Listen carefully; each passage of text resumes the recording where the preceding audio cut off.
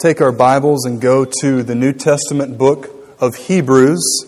We will be in Hebrews chapter 3, and we are coming to the end of our series on doubt. What I'm going to say today, if you were not here with us the previous 5 weeks, may seem a little strong. This message will be, at least as I know my heart and as the Lord has led me to teach this text and what it says, would be a warning. We've had messages that have been teaching, messages that have been encouragement, hopefully. This is a message today about unbelief and about the danger that people who say, "I love Jesus," people who gather together in places like this with people who love Jesus, or at least say they do, but the danger of even being among the people of God, but our hearts have strayed far from Him. Doesn't mean that you cheat on your spouse. Doesn't mean that you cheat on your taxes. And it does not mean that you kick your dog. But it means that the area of unbelief that we're going to study is a slow drift away from a passionate love for God above all else. I remember in Florida we would go surfing, and if there was heavy wind out, sometimes you would start right here, and if you didn't watch and keep your bearings, you would realize that the current had pulled you down the beach. It seemed like everything was the same, but you were drug away from your point of destination. I remember the first time I ever got caught in a rip tide or a rip current. I did what you should not do. I panicked. In about 5 seconds, I realized that if I don't get control of this, I will drown. Something that will pull you away from life. I want to be very frank and honest this morning. There has been an incredible amount of encouragement in Rocky Mount Baptist Church. Can I get an amen from the church family? This is a loving church. We've seen the Lord do some great things. And I have people tell me all the time, we just think the Lord's going to do something great, even more in the future. We just feel like something's going to happen at Rocky Mount Baptist Church. I think that they're right. As we come to this end of series on the question of doubt, I want to warn each and every one of us here today of the slow pull of the world, that even though we may still believe the Bible, we may still come to church, our heart is a million miles away from loving God above all else. We may still be faithful, we may still give, we may be involved in Sunday school class, you may sing in the choir, you may have been up here today, sitting out there, but if the question was really asked, do you love me by Jesus? We would say yes, but there would have to be an asterisk by the yes. Hebrews chapter 3 presents one of the most compelling and frightening passages in all the Bible for people who claim to believe in Jesus. But when it's all said and done, when they died, they were a million miles from Him. The Bible says in Hebrews chapter 3, we will begin to read in verse 12 and go through verse 18. The Bible says, take care, which in the Greek New Testament this means to watch out, like a guard. Take care, watch out, brothers, lest there be in any of you an evil, unbelieving heart. What does it do? Notice what it does. It leading you to fall away from the living God. But exhort one another every day, as long as it is called today, that none of you may be hardened by the deceitfulness of sin. For we have come to share in Christ, if indeed we hold to our original confidence firm to the end. As it is said, today, if you hear His voice, do not harden yourselves. Do not harden your hearts as in the rebellion. And this goes Old Testament in verse 16. For who were those who heard and yet rebelled? Was it not all those who left Egypt by Moses? Let's pause for just a moment. The writer of the book of Hebrews, inspired by God to pen these words, is saying that the very people that saw the Red Sea parted, the Egyptian army destroyed, they were led out of slavery by incredibly miraculous signs. He says, was it not those people whose hearts were hardened? Some people today say, Jeff, if I could see more of God, my heart would be closer to Him. That's a lie from the pit of hell. These people saw the most amazing things happen in a concentrated period in all the Bible except for the ministry of Jesus. But when it was all said and done and they came to their grave, their hearts were 1,000,000 miles from Him. Do never think that being close to the things of God will keep our hearts close to Him. Notice how he continues the argument. Verse 17. And with whom He was provoked for 40 years? Was it not with those who sinned, whose bodies fell in the wilderness? And to whom did He swear that they would not enter His rest, but to all who were disobedient? People who rejected God because their hearts were hard, God said, you will not enter the promised land. Verse 19.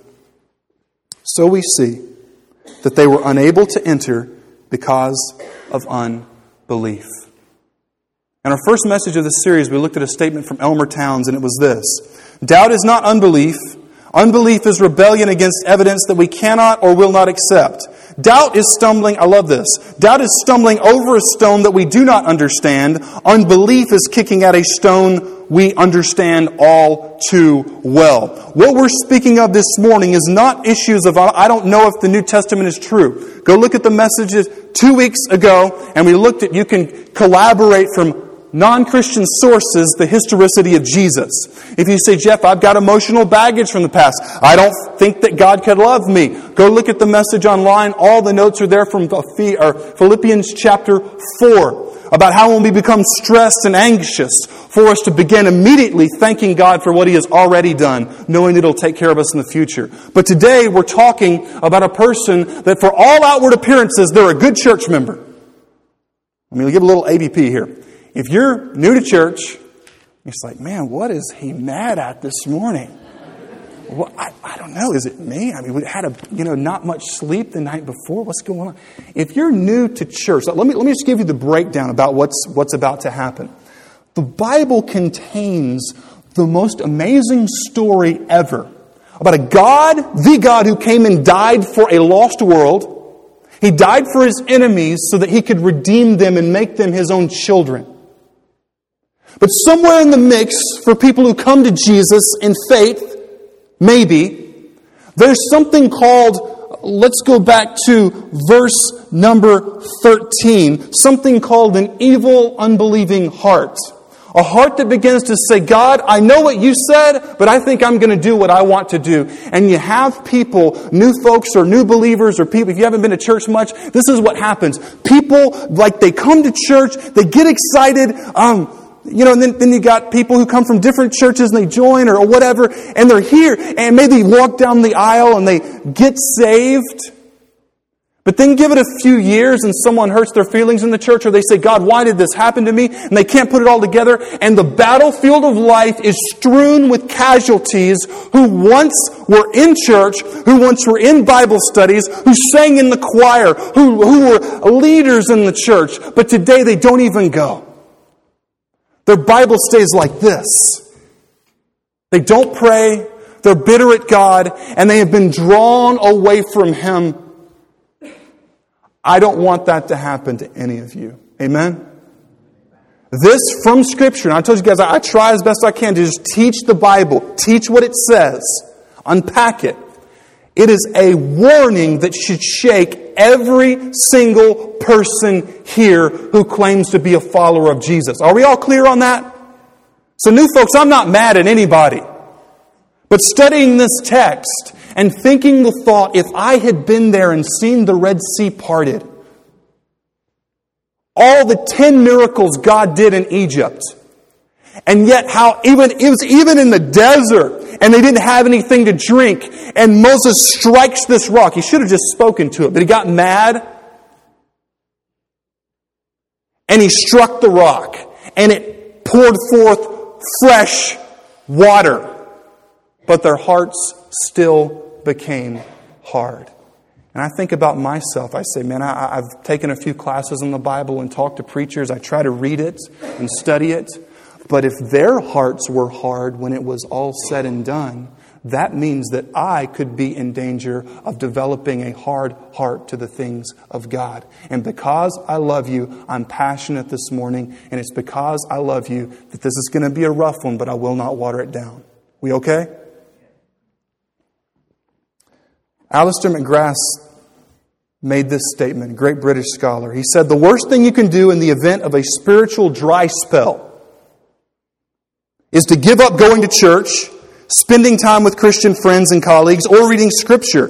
These can keep you going when your prayer life seems to dry up. These are like roots searching for precious moisture in a dry land. The prophet Jeremiah likens someone who trusts in the Lord to a tree planted by a stream.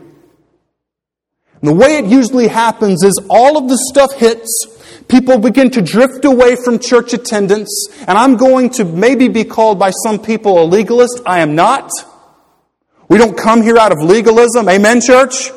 Come here because we love the Lord. But this is the way that it happens.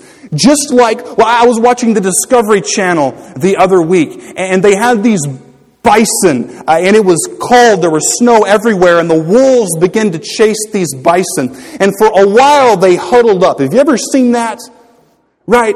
It's kind of like an offensive line huddled around a Golden Corral buffet. You know what I'm talking about? I mean, we're talking like a big circle of you can't move us. But after a while, they broke rank and they began to run. And there was this one bison who was a little bit slower than the rest. And this has been replayed on TV all over the place.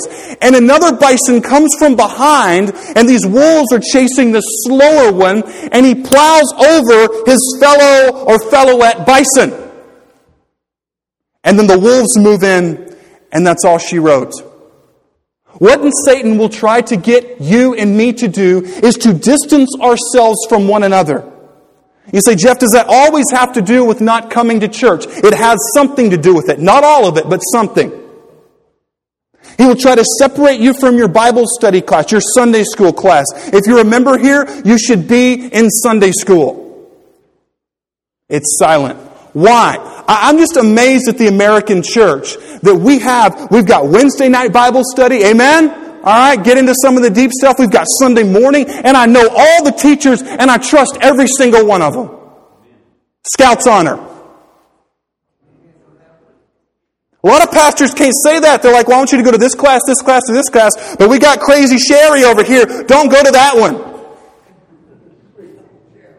Or angry Albert. All of them teach the Bible. And I'm just amazed. I think that some of us will be held accountable before God because there's places in the world right now to where they can't do that very much because they'll get caught and put in prison. In the Baptist churches all over Franklin County, there's Bible study classes. If you're new, this is for the people who've been here. And there's Bible study, but people don't come. I enjoy hunting. I enjoy shooting. If you're teaching a marksman's class for free, I will be there. That may be strange. No, I'm not packing right now. All right? I enjoy it. So because I enjoy it, because I enjoy the challenge of precision-led delivery, I want to be around those who can teach me more. If you love God's Word, you're going to make a point to be here as often as you can. Straight up. Probably people are offended. I'm going to let you know. And another thing too, if you're in a Sunday school class and you can't get up on Sunday morning, that's pathetic. We okay? Your teachers study every week, preparing the Word, going through the lesson, going through the commentary. I just think there's going to be one day where God's going to hold people accountable and say, if a person who works a 40-plus hour work week is preparing the Word of God, but you can't get up and come, where's your heart? Notice what the Bible says, verse 12. Take care, brothers, lest there be in any of you an evil, unbelieving heart. What does the evil, unbelieving heart do? It leads you what? Somebody help me out.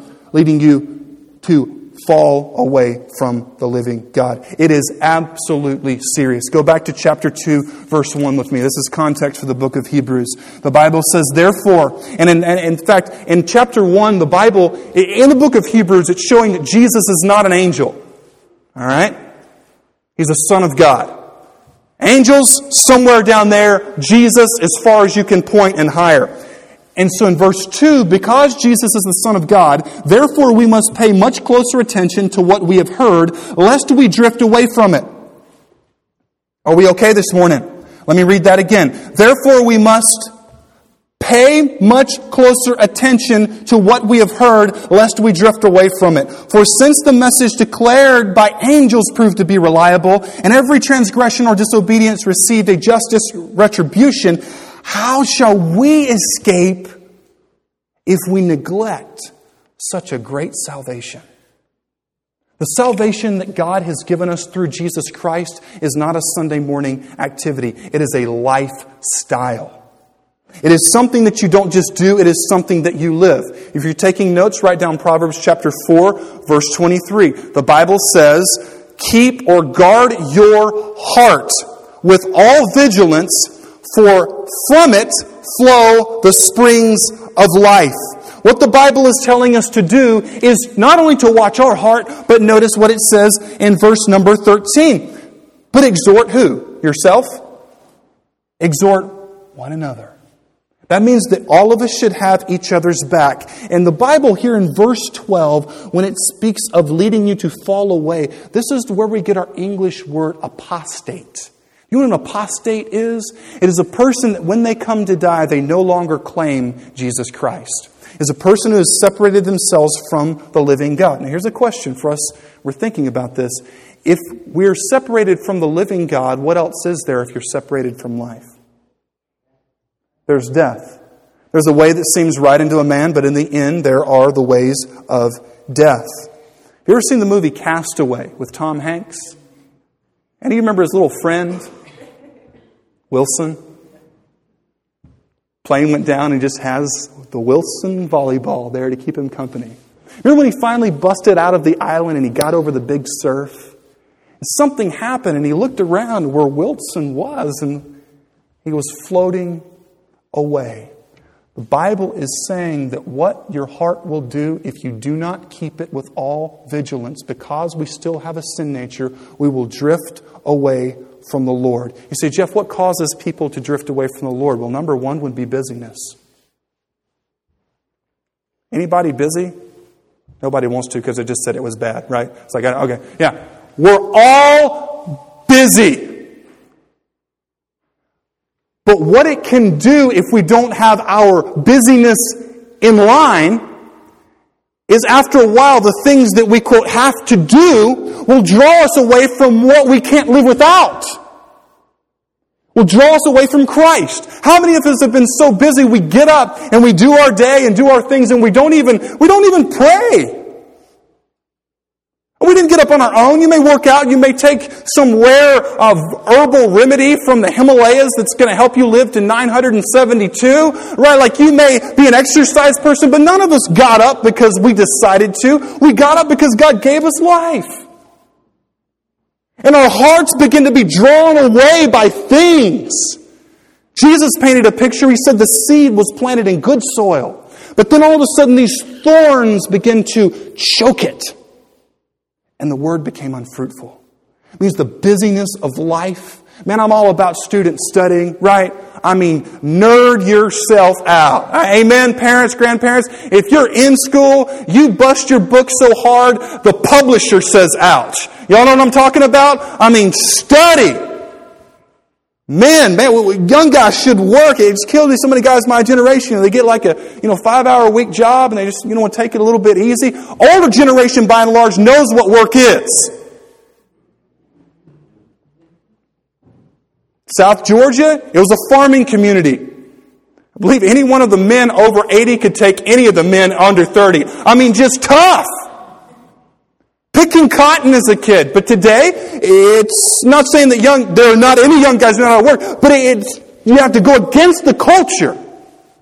But if we're not careful, what we'll do is we will put our work as what we have to do, and we will understand that it's Jesus who gives us the work to do. And I don't want it to happen to you. Some of y'all looking at me like I'm on something. Let me give you a C.S. Lewis quote.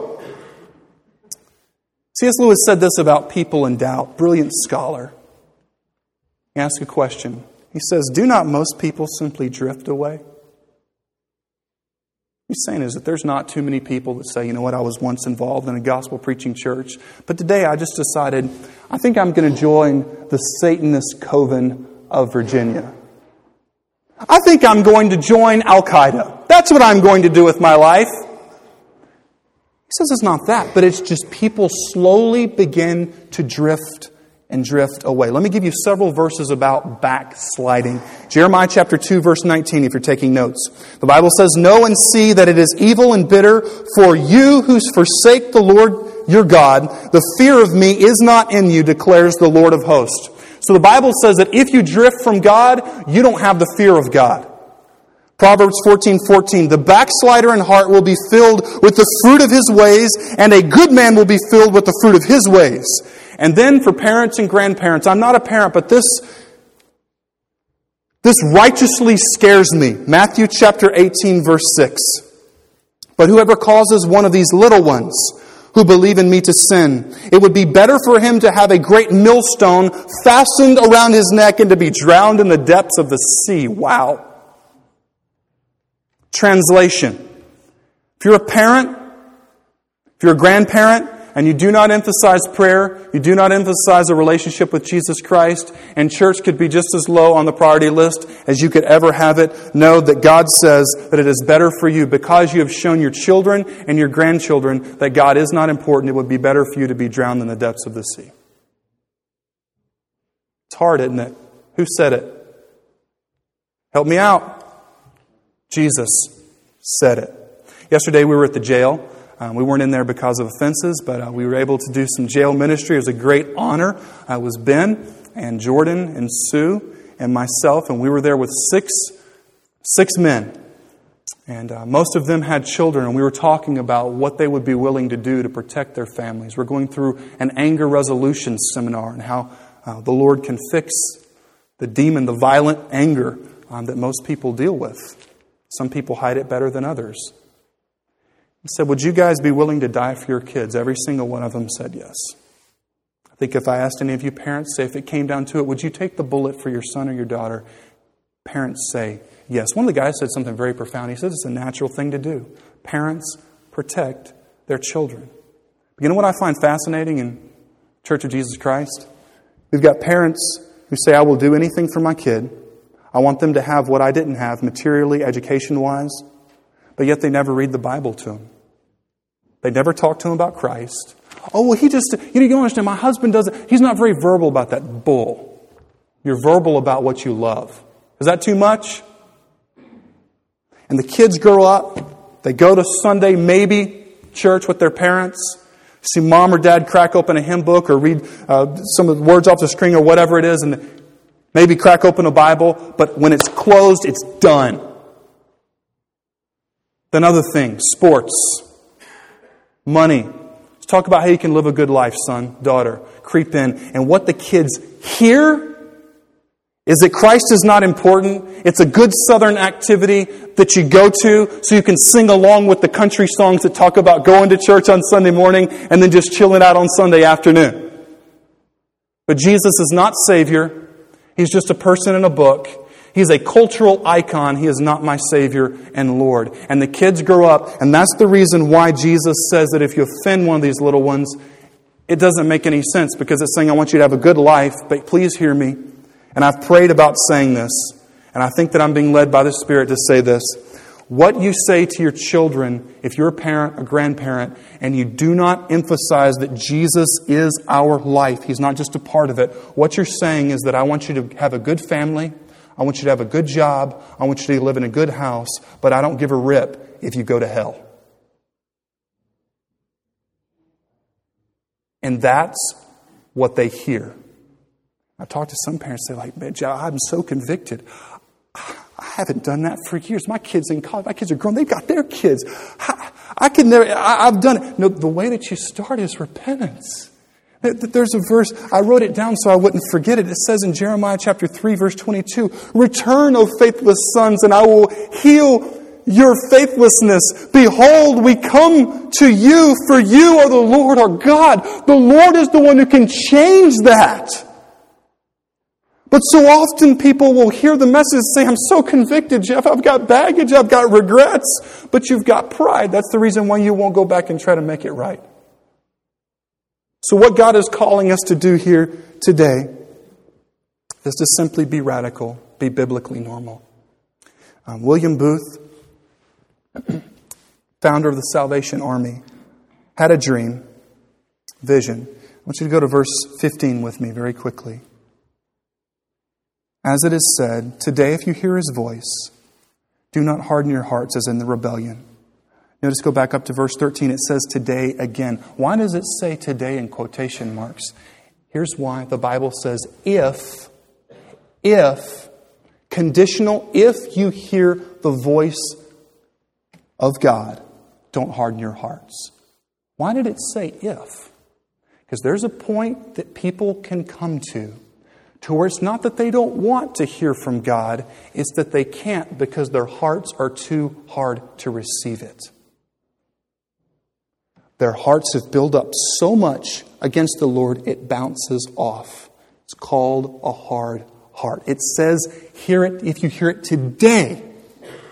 Today, don't harden your hearts. Why? Because today does not last forever, and your heart does not remain responsive forever. Every time we hear truth, every time someone shares God's Word with us, our heart has the propensity, the ability to respond in repentance and come close to the Lord, or it also has the propensity to fall away from the Lord and become distant from Him.